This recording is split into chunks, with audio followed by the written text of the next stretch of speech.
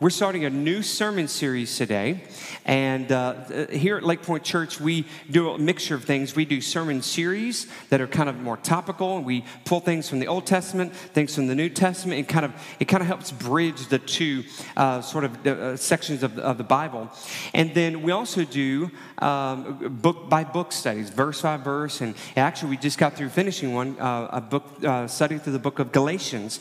But today we started a new series called Jesus Revolution. And this series is not based on the new movie of the same name, although I highly recommend you going to see that movie. It's out right now in theaters, and our youth group went, and they were greatly affected by that, and I'd encourage you to go see that movie. But this series is based on a movement that really shows up in waves throughout our history, with the first wave of the Jesus Revolution actually happening at the very original Jesus Revolution about 2,000 years ago, when Jesus arrived on the planet. We will also look at the Jesus Revolution that happened in the early 70s, but then we will also bring it home to our hearts today. But before we look at the Jesus Revolution, I think it's important for us to define it. What does this revolution mean? So revolution means the overthrow and replacement of an established government system by the people governed. Let me say that again. The overthrow and replacement of an established government system by the people governed.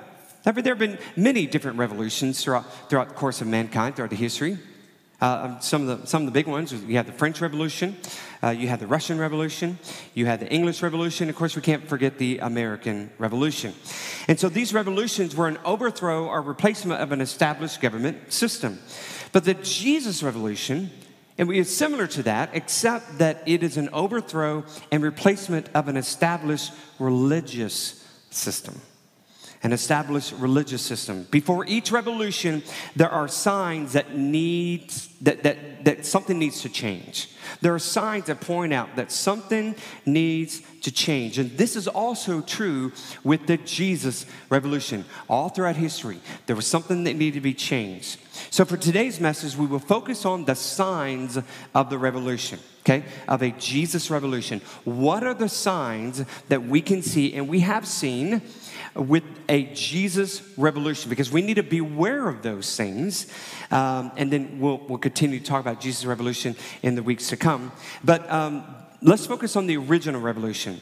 It had signs that something needed to be changed. Sure, the nation of Israel back in 2,000 years ago, the nation of Israel were governed by the Roman Empire, with heavy taxation and even executions to anyone who were against their plan and against their government. But Jesus did not come to overthrow and replace that problem. Now, many Jews hoped that he would. In fact, many Jews believed that the Messiah, the promised one, prophesied by prophets hundreds and hundreds of years before he arrived. They thought that the Messiah would come and overthrow the Roman government. In fact, the 12 men that Jesus chose, really, they even thought that up until the night before he was arrested. So what stronghold did Jesus come to overthrow or replace? It wasn't the Roman government. What stronghold did Jesus come to overthrow or even replace? Well, first one is the rule of the Pharisees. The rule of the Pharisees. Jesus came to overthrow and replace a spiritual governing system that had gotten way out of hand and way too powerful for a certain group of people called the Pharisees. These teachers of the Jewish law created hundreds of man-made laws that burdened the people, God's chosen people. We see teachings from Jesus like the one in Luke 11:46. Luke 11:46, it said, Jesus replied, and you experts in the law, he's talking to them, the Pharisees, you experts of the law, woe to you because you load people down with burdens they can hardly carry, and you yourselves will not lift one finger to help them. So when Jesus came, there was so many laws, in not only just in the Mosaic law and the Moses law and beyond the Ten Commandments, but it was even more man-made laws that over the years, these teachers of the law of the Jews just kept piling and piling and piling. And it was such a heavy burden. In fact, at one point in Jesus' teaching, like he said, look, my yoke is easy. My burden is light. If you come follow me, my burden is light. It's not following rules. It's following a relationship. And we even talked about that in the Galatians series on that. It's not following rules. It's following a relationship. And so Jesus came to get rid of that sort of rule of the Pharisee. The second thing he came to overthrow and to replace was the rule of sin. Jesus also came to overthrow the rule of sin in the lives of people. Sin was so reigning throughout the world. Sin was governing and ruling people as if they were slaves. And I think even today, many people in the world are just bound in chains by sin in their life. And it was no different back then. They had no power to overcome sin because they didn't have the Holy Spirit. The Holy Spirit hadn't yet been sent out to those who accepted Christ as Savior. And the Holy Spirit is one that helps us with tackling sin and defeating sin. They didn't have the Holy Spirit. They needed a Jesus revolution. We see the purpose of Jesus in 1 John 3:8. The one who does what is sinful is of the devil, because the devil has been sinning from the beginning. The reason the Son of God appeared was to destroy the devil's work. Sin was all crafted and started by Satan, the evil one. And he brought that into the world. And so Jesus came to defeat what Satan had been doing for thousands of years. Deceiving people, putting people into shame and sinful slavery. So he came to replace it, that sort of religious governing system or that spiritual system. So that's the original revolution, Jesus' revolution. Now what about the 70s revolution that we find in the 70s? There were also signs in the 60s and 70s that our country needed a new Jesus revolution. Those signs came out of a moral revolution from a generation that grew up in the strict and boxy sort of 1950s where everything seemed superficial and almost fake. You ever seen those, those old black and white movies?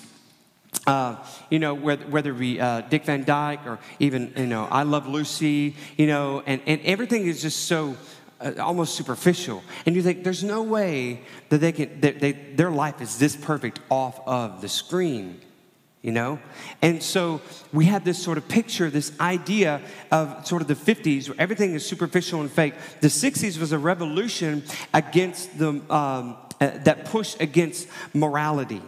Free love and sexual experimentation was in direct contrast to the rigid 1950s.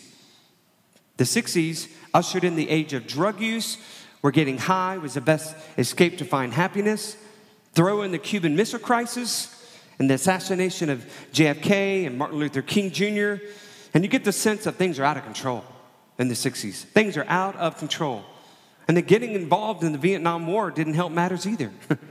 If life as usual had already felt sort of fragile, now all bets were off. By halfway through the decade of the 60s, there were two distinct Americas. You ever feel like there's two distinct Americas now? Boy, there is. It may not look exactly like this, but there is. One sort of distinct America was a conventional, achievement-driven, work ethic world that had followed the 50s. Populated mostly by people of the age of 30 and older. The other sort of America was a growing youth counterculture that rejected mainstream values of conformity, convention, and climbing the corporate ladder. The new culture that was arriving, they embraced the planet, high consciousness, and alternative realities. Drugs was a way to enlightenment. Life was about making love, not war. Possessions end up possessing you. Music was truth. And freedom was the ultimate high. But by the end of the 60s, that counterculture generation found that the road they had been traveling was only leading to heartache, emptiness, and despair. Chasing after the sexual revolution, drugs, all of these highs, all of these things. They tried it, and they tried it. And then it finally was like, I feel empty more than I ever have. I feel heartache. I'm in despair. There was only one thing that can pull them out. They needed a Jesus revolution. And that's what happened. So you had the original Jesus revolution. You have the 70s Jesus revolution. Now let's take a look at the signs that you and I, that we may need a Jesus revolution in our personal life. Jim Morrison, lead singer of the rock band The Doors, is quoted as saying this: "There can't be any large-scale revolution until there's a personal revolution on an individual level. It's got to happen inside first." Boy, was he right. It's got to happen inside first. Remember, a revolution is the overthrow and replacement of a governing system. So let me ask you a question. What systems in your life are governing you and keeping you from being the person God intended you to be? What governing system? I'm not talking about the government. I'm talking about systems in your life, things in your life. What could be governing your heart, your mind, your emotions, your choices? What could be governing you so much that you're missing out on all God has for you? You tried things on your own. You tried living life on your own. And you realize you're empty, maybe even spinning in despair. So what are some possible signs? Again, today is all about the signs of a Jesus revolution, the signs that a Jesus revolution is needed. We saw the signs back in the original revolution, okay? And then we saw the signs that there needed to be a revolution in the 70s. Things were really bad. What are the signs that you and I face? I've just got 4 of them. Then we'll be done with the message. Number 1, when social media controls you. When social media controls you. I believe the social media is the leading system that is governing our minds today. Now, I'm not saying you shouldn't have social media. I have social media, but originally I felt convicted to take it completely off my phone because I kept looking at it. I still go to it. I was like, oh, I don't have it. I don't have it on my phone. I have to wait till I get in front of a computer to post something about the church or post that we're at a kids event or that kind of stuff. But social media literally calls us to follow people who can influence us. We check our status updates on social media before we check our spiritual updates in God's Word. Let me say that again. We check our status updates on social media before we check our spiritual updates in God's Word. A lot of times we turn this before we turn to this. And I'm sitting there right next to you. This sermon is not just for you. It's for all of us. Today's generation, all of us, we're governed, especially the younger generation. You're governed by what they read and what their friends believe on social media. It has literally become an idol. We even bow our heads in worship when we read it. You know that a Jesus revolution is needed in our heart when you're being governed by this powerful system that you can't live without or don't even have the power to overthrow. Keeping this idol around will have an effect on your love for God. We see this in Jonah. Remember Jonah and the fish, the whale? He said this while in the whale, okay? He remembered this later, he wrote this down. You know, when you're in a fish for 3 days, you do a lot of praying. If you've ever been in a fish, if you have, let me know. But if you've ever been in the fish for 3 days, and you do a lot of praying, a lot of thinking. And this is one of the things he thought about. He said this in Jonah 2:8. Those who cling to worthless idols turn away from God's love for them. Boy, isn't that true? Those who cling to worthless idols, turn away from God's love for them. Those who cling. That's okay to to look at it, but when you cling to something, you're kind of replacing your love for God, and you're missing out on all God has for you. So when social media controls you is one area that you might think, oh, wow, I need a Jesus revolution in my life. The second one is this: when you don't grieve for those who don't know Christ. When you don't grieve for those who don't know Christ. We have somehow arrived at the place where we treat different camps of Christians and non-Christians like, sort of like their political parties.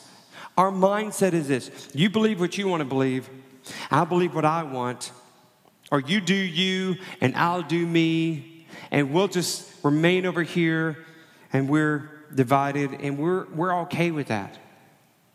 Y'all, if you have Jesus Christ living inside of you, and you have the Holy Spirit inside you, that should not be okay with you. If your grief does not bring you to your knees for those who know they are on their way to hell, then you need a Jesus revolution. If your grief does not bring you to your knees for those who you know they are on their way to hell, you need a Jesus revolution. How many times have I been I've been distracted by the works of ministry or all this stuff that I miss out, and I don't look at those people. I don't pray for those people enough, and my heart doesn't cry out enough for those people. We need to grieve for those people. And when we grieve for them, guess what? We're going to invite them to hope, whether it be a church or small group or Bible study or whatever. We're going to invite them to where hope is. But we've got to grieve for that. We've got to grieve for them. And if you're not grieving, you need to ask yourself an important question. I need a Jesus revolution in my heart, in my life. So when social media controls you, when you don't grieve for those who don't know Christ. A third one is this: when sin is a pattern of your life. When sin is a pattern of your life. You may find yourself chained up in a pattern of a particular sin. It could be anger, self-indulgence, pride, jealousy, pornography, greed, etc. I can go on and on and on. And when we are caught up in that, in those patterns of sin, you may have tried to stop these patterns with your own strength, but you find you just don't have it. But Jesus is the only one who can break those chains of sinful patterns. You need a Jesus revolution to overthrow and replace those sinful patterns governing your mind, heart, and emotions. Now, when you choose Jesus, when you make that step to cross that line of faith, when you give Jesus your yes, in just a few moments, we're going to have people give Jesus their yes. They've already been saved, but publicly, they're going to give Jesus and to you their yes. But when you do that and the Holy Spirit comes inside you, it gives you strength and power and the ability to overcome those patterns of sin in our lives. And it doesn't mean you're going to be perfect. It doesn't mean that you're not going to trip up. And people get confused on that. They're like, hey, I'm a Christian now. Everything's going to be great. Everything's going to be perfect. And then 2 days later, they trip up into sin. Oh my gosh, what do I do now? I need to be saved all over again. No, you don't. Being saved is a one-time decision. Now, becoming like Jesus is an everyday choice and an everyday workout. I was telling one of our students who's going to be baptized here in just a moment. She's an athlete, and I explained to her yesterday, and I sat down with her, and I said, as I was explaining baptism and the reason why, it's like, but baptism doesn't save you. It's just getting you wet. You've already been saved. But baptism is an outward sign of an inward change that's taking place in your heart. But after baptism and after your choice of accepting Jesus, there's an everyday decision. It's a workout. We call it the Jesus workout plan. The Jesus workout plan, where you become like Jesus. You get into God's word. You get around other believers. That's why it's important that our students get together and they do stuff together. Something incredible is happening in our youth ministry right now, and it's amazing what God is doing with this generation. But not only them, but you as well. And so as we work out our salvation, it's a workout plan, just like going to the gym. You're going to trip up. You're going to mess up. You're going to mess up on some days. Absolutely. You forgot to read the Bible? It doesn't mean you're shameful for that. Just pick it up again. Guess what? It's still going to be there. It's still going to be there. It's not going anywhere. So when sin is a pattern in your life and you just can't beat it, and you've tried everything and everything, the Holy Spirit is not moving in power in your life. And so you need a Jesus revolution. We need to get on our knees and say, Lord Jesus, please help me with this. Get with others. Have others pray with you on this. Get others you can trust and to pray with you about this. Find God's word. Look up, Google some things that you're facing. What does God's word say about this? And read that scripture every day. There is power and freedom in that. But you need a Jesus revolution to break the chains, the pattern of sin. So again, there's 4 things that are signs that you could need a Jesus revolution. When social media controls you, when you don't grieve for those who don't know Christ, when sin is a pattern of your life, and last but not least, when prayer and worship become a ritual chore. When prayer and worship become a ritual chore. Has your prayer life become a burden? Has your prayer life become a burden? Do you pray without ceasing? In other words, do you carry your prayers throughout the day? And these are honest questions that can help determine if we need a Jesus revolution. You know, and our praying should be kind of like eating. Okay, I don't go throughout my day. I don't go around lunchtime if I've eaten breakfast early in the morning, which I usually do at the house, and then if it gets like 1 o'clock and I haven't eaten anything, I'm a little hangry, and I'm like, okay, I don't tell myself, I don't feel like eating. Man, I've never told myself that. I don't feel like eating. Kidding me? I'm gonna eat, right? And so praying should be a lot like eating, okay? We shouldn't really find ourselves, I don't really feel like praying. Because eating is nourishment. Praying is spiritual nourishment. That's how you're fed spiritually. That's how you're fed spiritually. And so having those moments throughout your day where you pray throughout the day. Like for instance, when you eat, you don't eat just one meal in the morning and that's it. And you don't eat lunch, you don't eat dinner, unless you're doing a fasting plan or whatever. But normally you don't do that throughout the day. You eat 2, maybe 3 times a day, some of you more than that. Snack, right? Because you're hungry. Well, just like eating, prayer should be the same thing. And not just praying before you eat. Prayer should be something, you don't just pray in the morning and just seal it and you're done and you just kind of leave God there and you come back to him the next morning. You just bring him with you. Invite him into your day. Bring prayer with you. Pray throughout the day, when you're driving, students, when you walk into class, when you're waiting, instead of looking at your phone. Instead of looking at your phone, we can pray. Pray for people you don't even know. Instead of looking at our phones, we can be observant. Okay? Sitting at a stoplight or in traffic or stuck, look at the person next to you, car next to you. Say, God, I don't know them, but I'm going to pray for them. I don't know what they need, but you know what they need. I'm going to pray for them. Okay? Now, if you get out of the car and knock on their window and say, I'm praying for you, that's a little creepy. But if you just tell the Lord, I don't know what's going on in their life, but I'm going to pray for them. And so there's many, many moments throughout our day that we can pray, just like there's many moments where we can eat. So if praying is laborious and a burden, then I would suggest you pray for a Jesus revolution in your life.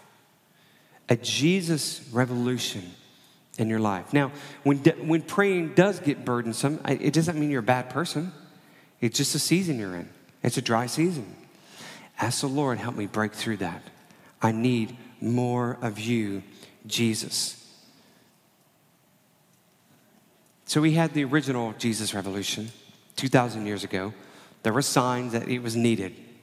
We had a Jesus Revolution, the first time it was called a Jesus Revolution in the 70s, and there were signs that it was needed. And today, there are even signs that a Jesus Revolution is needed. But like Jim Morrison of The Doors said, it starts with us. You want revival? It starts with you. It starts with you. There needs to be a Jesus revolution, a Jesus revival in your life, in my life. And that is where it begins. But what are the signs? Watch for the signs because they are there. You know, the Jesus revolution is really a movement of the Holy Spirit. John Edwards, the brilliant theologian and pastor at the middle of the first Great Awakening, said that one of the distinguishing marks of a revival is a work of the Holy Spirit. There's no spiritual awakening without the power of the Holy Spirit, and it is true. If you need a Jesus revolution, you need to be open to the move of the Holy Spirit. But if you do not have Jesus as your Lord and Savior, you do not have the Holy Spirit. But guess what? We're going to give you the opportunity to take care of that right now. Every head bowed, every eye closed, if you would please. I want to make sure we have a reverent spirit in this moment, because this is where lives can be changed. Maybe I shared something that caused some conviction on your life, and maybe you're feeling like, I just need more Jesus. Maybe you have accepted Christ as Savior at some point in your life, and you're like, I need a Jesus revolution in my life. Because Pastor Frank, some of those things you shared, I'm feeling those things. I see those signs in my life, and I need Jesus. If that is you, I want you to just pray right now to Him and say, Jesus, I need more of you. I need more of you. I surrender these things that have caused me to lose my love for you. Those idols in my life that have caused me to lose my love for you, my fervent, passionate love for my Savior. But if you're sitting here today or watching online, and if you've never accepted Christ as Savior, maybe now is the moment. Maybe now is the moment. Maybe you sense those signs. You see those signs in your life, and you tried to remove those patterns of sin. You just can't do it because you're trying to do it on your own strength. We weren't designed for that. We weren't made to hold on to sin. That's why Jesus sent Himself to us, and that's why He sent the Holy Spirit. So all it takes is you just accepting Jesus. You simply saying, Jesus, I surrender. I surrender trying to do it on my own. I believe in you. I believe you died on the cross. Please forgive me my sin. Please save me from my sins. Come into my life. Be my Savior. In Jesus' name, amen and amen. Okay, if you prayed a prayer or something like that, especially that last prayer of inviting Jesus into your life, we want to know about it. We would love to know that you have accepted Christ as Savior. So what you can do this, you can let us know out in the lobby. For those who are watching online, you could send us an email. You can send me an email personally at frank@lakepointonline.com. I'll get it, and then we'll follow up through prayer and get you a Bible if you need to, or that sort of thing. But just know this, we're here for you, and know that when you made that decision, we'll even help you follow up with baptism, which is what we're about to do. You guys excited? Let's give the Lord a praise for what we're about to do. Thank you, Jesus.